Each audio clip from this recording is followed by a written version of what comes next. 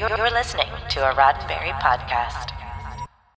Today is Wednesday, January 20th, 2021, and this is your daily Star Trek news from the Roddenberry Podcast Network. On today's show, Viacom CBS announces that Paramount Plus will launch on March 4th. One enterprising fan builds a TOS bridge replica in his home, and I've got This Week in Trek History.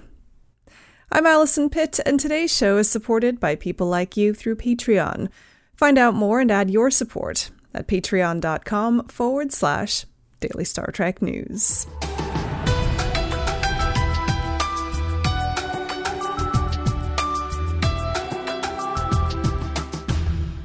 We finally have a date for the long-awaited launch of Viacom CBS's new streaming service, Paramount Plus, March 4th, 2021.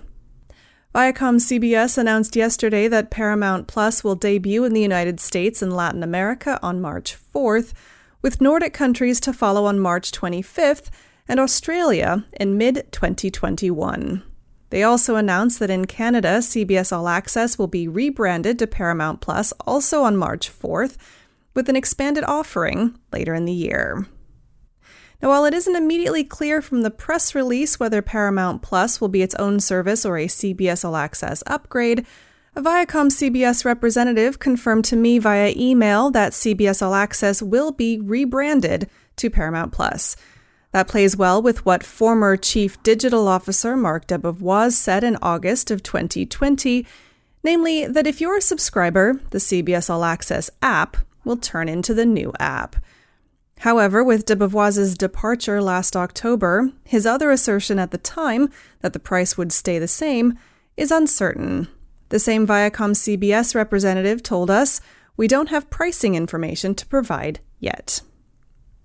Now, the launch of Paramount Plus comes amid an aggressive strategy by Viacom CBS to expand their global streaming offering. In November's 2020 Q3 earnings call, Viacom CBS CEO Bob Bakish cited streaming services as a driver of strong user growth. And in December, the company announced a partnership with Amazon Web Services to provide infrastructure for their global content delivery. And while CBS All Access, soon to be Paramount Plus, has been steadily increasing its content offering over the past year, Star Trek fans can be assured that the long-running flagship franchise is still seen as a key property. In the Q3 call, Bakish described Trek as proof of concept for CBS All Access and that it works well for them. Now, next up, we're catching up with a heartwarming tale of one fan making his Trek dreams come true. Oregon-based Star Trek fan Alan Quick has built for himself what most fans only dream of having, his very own replica of the USS Enterprise bridge. Quick shared the story of his own 5-year mission in Beings of Oregon, a recurring feature of the Register Guard out of Eugene, Oregon. Having grown up watching Star Trek in syndication, Quick admittedly has a special place in his heart for the Enterprise, no bloody A, B, C, or D. Ever since he was young, Quick said, the images of the ship, the chair, the lights, and colors have been in my mind. One day, Quick had the idea to build his own replica of the captain's chair to celebrate the 50th anniversary of Star Trek in 2016. Being the die-hard Trekkie that he is, he said, "I knew if it wasn't right, it was going to bug me." Quick joined forces with friend Bruce Boyd to build the replica chair. After researching the specification and multiple trips to Seattle's Museum of Pop Culture to study the real thing on display, they set to work. One captain's chair wasn't enough, though, it seems. Quick and Boyd ended up building 2 replicas of the iconic seat, one for each of them. Now, the construction didn't stop there. After building the captain's chair, Quick also built a 2-person transporter platform in 2017, and in 2020 he finished construction of a replica of the Enterprise's navigation console, complete with working lights and authentic sounds.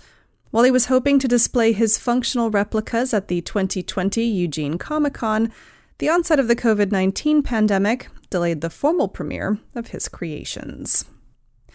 Now, on the brighter side, the Enterprise bridge pieces are on display in a spare bedroom of the Quick family home, much to the delight of his entire family. These are my childhood memories, Quick said of his replica. With all the other things going on around us in the world right now, I can come in here and sit in this chair and imagine I'm on the bridge of the Enterprise. This is my happy place. Now, in just a moment, I'll be taking you back in time to find out what happened this week in Star Trek history. But first, a word from me. Have you listened yet to Star Trek Stories from Daily Star Trek News? I published a handful of these special podcast episodes over the holidays, and you can find them on dailystartreknews.com/Star Trek Stories. They're stories from people just like you about what Star Trek fandom means to them. If you have a story that you'd like to share, then I would love to hear it.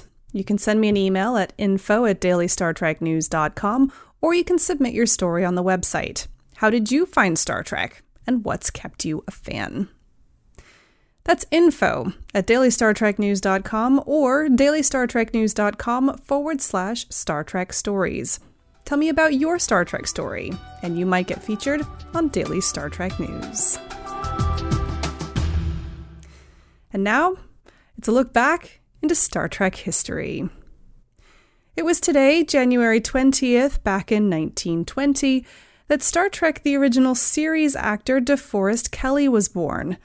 One of the main trio of characters with Leonard Nimoy as Spock and William Shatner as Captain Kirk, Kelley appeared in 76 episodes of Star Trek, as well as 22 episodes of the animated series, all 6 Star Trek the original series movies, and the pilot episode of Star Trek The Next Generation. Kelley had an extensive film and television career prior to being cast in Star Trek, and for a time after as well. After the animated series in the early 1970s, he mostly acted in Star Trek projects, with relatively few remaining credits until his death in 1999 from stomach cancer. DeForest Kelley would have been 101 years old today. Tune in again next Wednesday for more Star Trek history. Well, that's it for today's Daily Star Trek News from the Roddenberry Podcast Network. Don't forget to check out the other great shows on the network at podcasts.roddenberry.com. Daily Star Trek News is produced by me, Allison Pitt, with selected stories by Chris Peterson. We're supported by people like you through Patreon. Find out how you can add your support at patreon.com/Daily Star Trek News. I'm back tomorrow with more of the Star Trek news you need to know and the weekend's Star Trek events. I'm Allison Pitt. Live long and prosper. This is a Roddenberry podcast. For more great podcasts, visit podcast.roddenberry.com.